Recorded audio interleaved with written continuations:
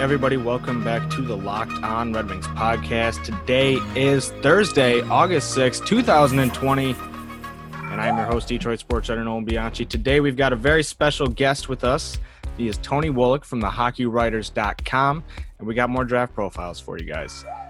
Tony covers the NHL draft, the prospects, and a whole lot more for the HockeyWriters.com.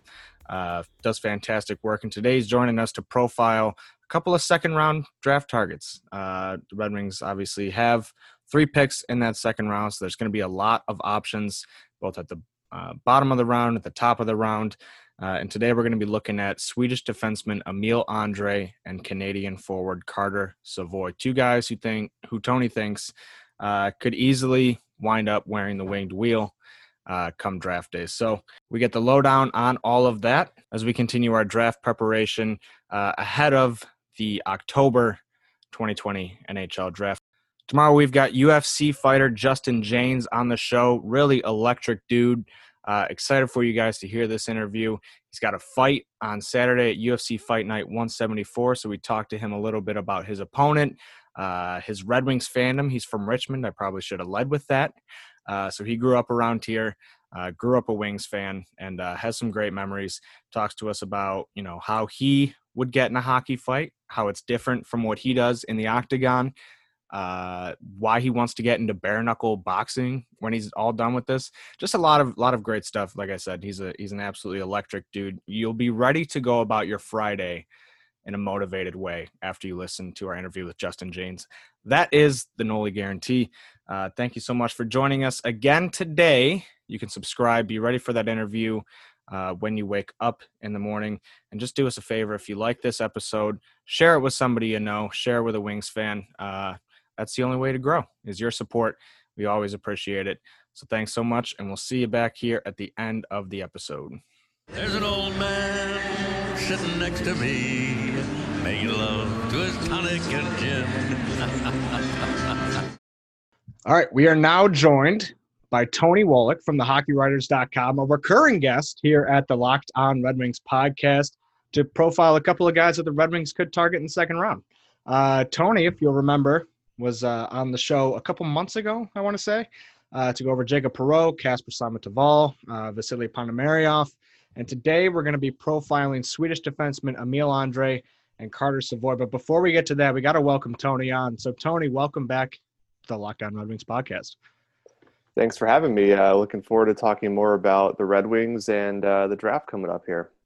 Tony got back on the ice yesterday before we talked, and he was out there stopping a bunch of pucks, so he's in the right headspace for what we're doing here today. If you want to call it headspace, I don't know if you want to use that word for goalies, but I'll take it. So we got a couple guys to talk about today. The first being a Swedish defenseman, Emil Andrae, and the next guy we're going to talk about is a Canadian forward, Carter Savoie. But Emil Andrae, he's a 5'9" Swedish defenseman, 181 pounds, and it's really interesting because this is probably these are like the 7th prospect profiles I've done with yourself and Tony Ferrari from Dauber Prospects in the last couple of days. And one thing I find interesting is a lot of the guys we're looking at are undersized. Everybody seems to be in that like 5'9" to like 5'11" region. So I guess let's start there. What immediately jumps out to you about Emil Andrae, despite the fact that he's a 5'9" defenseman? Yeah, I've noticed that too about this draft class. There are a lot more highly skilled players under 6 feet than there are, and I guess maybe there's less skilled players above 6 feet. This is just a unique draft class. But for Emil Andrae, I like his compete level. He is a pretty solid skater. Maybe for someone who's 5'9", you'd expect him to be a little quicker, reminding you of Quinn Hughes, but not everyone could be Quinn Hughes, of course. Mm-hmm. But I like that he's a highly skilled player, and he competes hard despite his size. Watching him and reading multiple accounts of people who've studied him, far more than I have. He competes every single shift. It doesn't matter who he's playing against. He's going to, play one-on-one well. He's going to be physical in the defensive zone. He kind of reminds me, and I don't like to get into comparisons too much, just because every hockey player is, they're distinct in their own ways. But he kind of reminds me of Joe Hicketts, but just with more offensive touch to his game. This past season in the Super Elite, it's Sweden's under 20 league. He put up 38 points in 40 games, scoring 11 goals as well. So the offense is definitely there. Whereas, with the Red Wings, Hicketts in juniors, he could contribute offense, but not so much at the pro level. But still, feisty blue liner, undersized, great vision, really smart with the puck. Definitely someone to look at with the number 32 pick. But if somehow he falls to the Red Wings in the 50s with their other second round picks, that's great value right there. Now, you did know in a piece that you wrote for the hockeywriters.com that he has intelligent vision. Can you go into that a little bit more? And I guess what is the biggest upside of being able to do that at the NHL level? Yeah, so when I say that Andre has great vision, he is great with transitioning the puck out of his own end and joining the rush offensively, whether it's for Sweden's international teams or his club team. But, for a puck rushing defenseman, you want someone who can see the ice, for all that it is, not just have tunnel vision about getting the puck in the zone. So you want someone who can distribute the puck and, make the right plays at the right time. And with, the Red Wings and the style of play that Eisbjorn wants to implement, he wants, an up-tempo game, but also teams that can transition well. So the Red Wings haven't been able to do that very well recently. Obviously it'd be a few years down the road before Andre reaches the NHL with or without the Red Wings, or with the Red Wings or with another team. But when he does, he'll have the vision to, move the puck up the ice, catch teams in transition, and then immediately find players on his team to move the puck deep into the zone. I used to have to go in to the auto parts store. Ain't too much, never find quite what I'm looking for. Man, what a great commercial by rockauto.com. Have you been seeing that all over your TV lately? Absolute banger. And it's easy to see why. I mean, after going to rockauto.com myself, checking out all the car parts that they had available for my Ford Focus, I mean, I'll never shop anywhere else ever again. And it's, partly because of that commercial, but partly because, well, let's face it, guys, you know exactly what you're going to get when you go to rockauto.com. They're a family business serving auto parts customers online for 20 years. You don't have that kind of longevity if you're not the shit. That's straight up. That's just the way it goes. Now listen, chain stores have different price tiers for professional mechanics and do-it-yourselfers. And I know you, if you're a listener of this podcast, you come here every single day. In a lot of ways, you're putting in that work, just like we are. So I know that when it comes to repairing your car or truck, that you're willing to put in your work to save a little bit of moolah, because it's summer and there's places to go, not really people to see, but places to go because, COVID. But they have everything from engine control modules and brake parts to tail lamps, motor oil, and even new carpet. Whether it's for your classic or your daily driver, you can get everything you need in a few easy clicks delivered directly to your door. So go to rockauto.com right now and see all the parts available for your car or truck. Summer's almost over. You're not going to be able to, just pop off that shirt, get your hands dirty, working on your truck. It's going to be way too cold. You're not going to want to do this in the fall. You're definitely not going to want to do it in the winter. Quit procrastinating. Go to rockauto.com right now and start fixing your car or truck today. And the one thing you can do for us for pointing you in the right direction is just writing Locked On in their How Did You Hear About Us box so they know we sent you. That's all. Just, hey, Nolan and Ethan from the Locked On Red Wings podcast. A couple of really nice guys. That's all. They've got amazing selection, reliably low prices, and all the parts your car will ever need. It's rockauto.com. Now, I'm reading a lot about these offensive defensemen and kind of where they tend to thrive is that in transition type player. Now, when he's on offense, I mean, what is the I guess, biggest asset to his game when his team is going through that neutral zone, getting the puck up ice? I think it's his vision. I mean, when Andre or his team gets the puck, he's able to take possession and then find players in good areas to get the puck into the offensive zone. And that's not just like hitting someone on the far blue line with the pass to tip it in. I'm talking about hitting someone on the rush to actually drive into the zone with possession and maintain possession. But once in the offensive zone, Andre's vision is still elite, and he, walks the line well. He reads plays well. He's able to distribute the puck and cycle it around well. He's also able to get pucks on net, and that's a term that's thrown around a lot. But as we're seeing today with equipment that gets stronger and stronger, anyone can step in front of a shot. But it's a special skill set to have, to be able to get actually pucks through everyone on net and picking those right moments to shoot the puck. So he's an offensive defenseman, obviously, with the way that the NHL is heading, with a couple of the guys who have, come out in the NHL last year or in the last couple of years, the Cale Makars, the Quinn Hughes. That's something that's going to be very tantalizing when it comes to, who the Red Wings are going to take with, as you mentioned, the 32nd pick or one of the picks in the 50s. But what do you like about his game in the defensive zone, and what do you dislike? So in the zone, when his team doesn't have possession, he is going to be on the puck and trying to force a turnover. Once he does generate a turnover, once one of his teammates does, he does have that vision to be able to make a decision quickly and, transition the puck up to a forward along the boards or make an outlet pass. His skating is okay, like I mentioned before.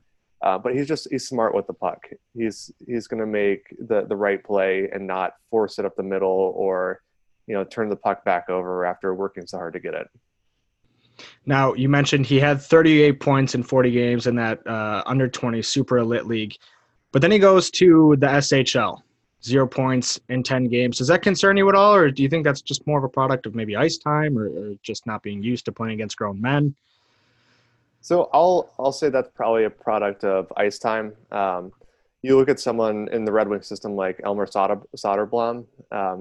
He, played in that same Super Elite League, put up video game-like numbers, and then gets a few games with the professional top-tier team, and doesn't record a point. But that's normal. He's also playing less than 10 minutes a game.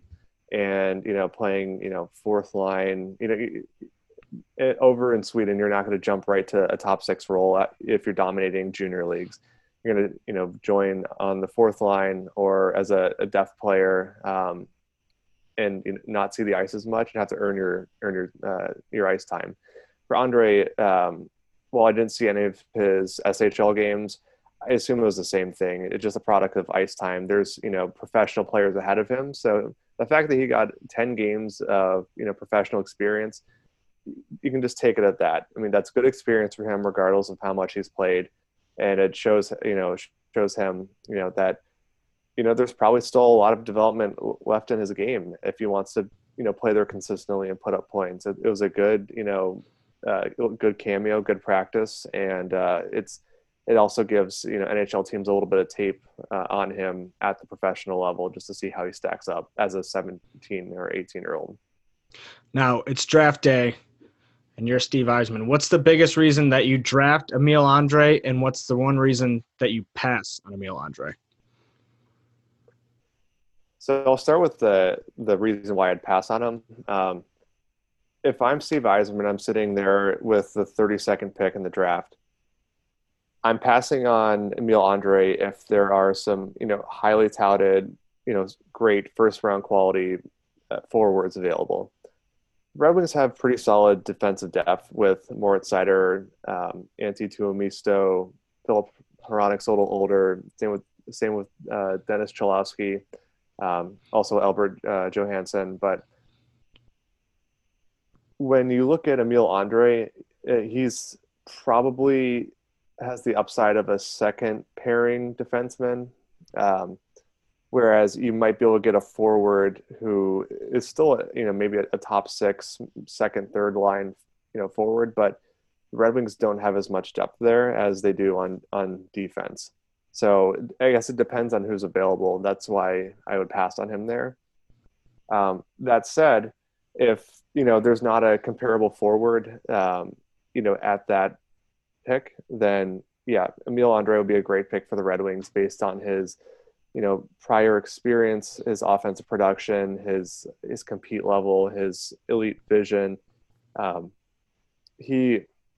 think I mentioned in my piece for the Hockey Writers that he would pair well with Moritz Seider. They have a complementary skill set. Seider, brings the size, the physicality, but also is a pretty good offensive player and puck mover.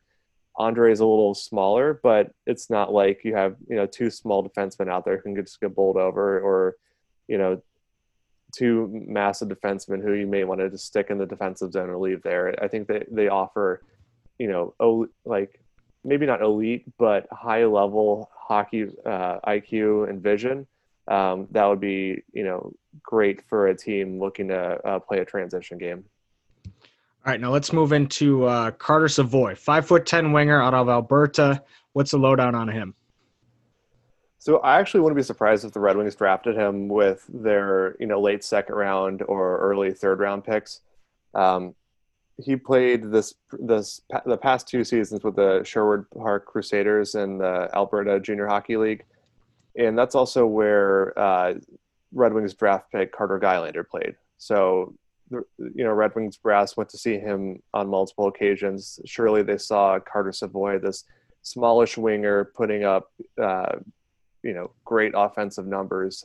It's hard not to notice him in the offensive zone. Red Wings probably have a pretty big book on Savoie at this point. As for the pros of Savoie's game, he's got an elite shot. He's a great passer, has great vision in the offensive zone. Overall, he's a first-round talent from a purely offensive standpoint. The knock on him, though, is that he's not great away from the puck. He's one of those players that has shown that he's all about offense. And in the defensive zone, while he may back check, decently, he's quick to fly the zone and just looking to get back into the offensive zone. But the offense is there, and that's something you can't deny. And you can teach the defensive side of the game. What you can't teach is scoring 50 goals in 50 games in that junior league. This past season, he scored 53 goals in 54 games, had 99 points. The year before that, he had 73 points in 58 games when I'm sure the Red Wings are scouting Gylander. And he's going to go to the University of Denver in the fall. Well, when NCAA hockey resumes. Hypothetically. He's enrolling. We'll see when he gets on the ice. But, Denver is a highly touted program, and they'll be able to, round out his game and teach him the defensive side of the puck. If he can show the same hunger in the defensive zone as he does in the offensive zone, Carter Savoie could be an absolute steal for the Red Wings, late in the second round or early third round. What do you like about a guy who is going to spend at least a year in the NCAA? Like, is there a plus side? Is there a con to taking a player who is going to college? There's definitely a plus side. The Red Wings do this with goalies, both at the NCAA level or overseas. When you draft someone out of the Canadian major junior leagues, you have 2 years to sign them. So if they're showing progress, great, sign them. If they're not, you're kind of forced to make a decision. And on top of that, NHL teams have a contract limit. They can only have 50 contracts at one time. So you look at someone. Hold on, let me pause here. I'm trying to remember the guy's name. All right. So if you look at back to a few years ago, the Red Wings drafted Jordan Sambrook, who played in the OHL, highly offensive defenseman, not so great in the defensive zone.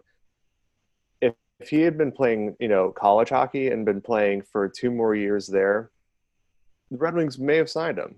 But since he wasn't showing enough progress after 2 years, they opted not to sign him, and he could re-enter the draft. I think he got passed over as an overager, but with the NCAA and with the European professional leagues, players can go there and develop for 1, 2, 3, or even 4 years. If you look at someone like David Pope, that the Red Wings drafted a long time ago, I think that's 2014.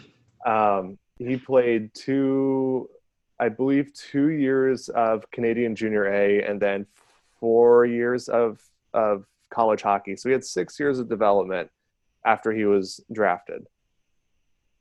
Red Wings ultimately traded him for Alex Biega, and that's looking like a win right now. But it just goes to show that if players need more time and they might be late bloomers, this route may be better to take. Now, I've read that he's not necessarily extremely fast, but he's still a good skater. What do you see from him in that regard? I'd say that, you're right. His skating is average. His quickness is average, but he can get by in the offensive zone, especially on the power play. He's going to, find openings. He's going to get open himself. He can navigate around the zone well. I don't think he's a perimeter player. His shot can be lethal from the outside though, but in the offensive zone, I don't think he needs to be super quick or super speedy. You don't need to have Dylan Larkin's speed be effective in the NHL.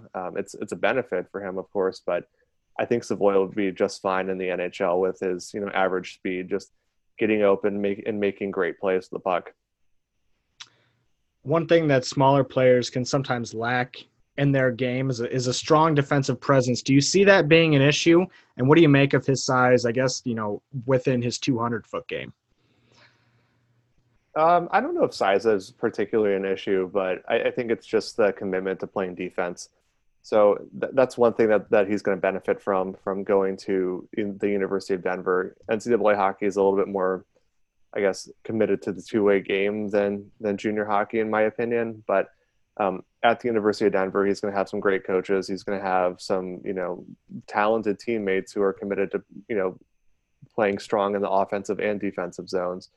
So I think over the next, however many years he's at the University of Denver, Carter Savoie is going to learn how to, commit himself to the defensive zone and, ultimately, be trusted enough to, move up to the next levels and, not have to be just a guy who plays in the offensive zone only. So it's draft day. You're Steve Yzerman. One of those picks in the 50s comes up and Carter Savoie is still on the board. What's one reason you draft him and one reason you pass on him? So the reason I draft him is that you can't teach that type of offense that Savoie possesses. The combination of his lethal shot and great vision as a passer, it's hard to find a combination like that. The defensive side of his game isn't rounded out right now, but that's not to say in a few years, it'll still be, subpar. So you take him for his offense, and then you hope that he learns defense over the next few years, whether that's, at the NCAA level or with, Red Wings staff in Grand Rapids or even Toledo for that matter. Reason why you're passing on him, it just who falls into your lap. The Red Wings have their own draft board, and if they find someone who they like better, such as I guess one of the guys we covered in our previous conversations, Kasper Simontoval or Vasily Ponomaryov, if one of those players falls into the Red Wings lap with their late second round picks and they have them above Carter Savoie, you're going to have to draft the person who's higher up on your board. That's as simple as that. Last guy to play in this period. All right. Thanks again for tuning in to the Locked On Red Wings podcast. Thanks again to Tony for joining us today. Lots of Tony draft scouts on this show. And he's just one of two, but he's great. We always appreciate him coming on. And next week we'll have him back on to talk about a couple of German players. I know that the emergence of Mo Seider probably has you a little tantalized by the option of perhaps grabbing another German or two in this next year's draft. And 2 second-round targets that we're going to be looking at are going to be Lukas Reichel and JJ Peterka. Don't miss out on that. Subscribe. We'll see you back here for tomorrow's episode featuring Justin James, UFC lightweight. Really great episode, and I can't wait for you guys to hear it. So we'll see you right here, same time, same place. It's your team every day.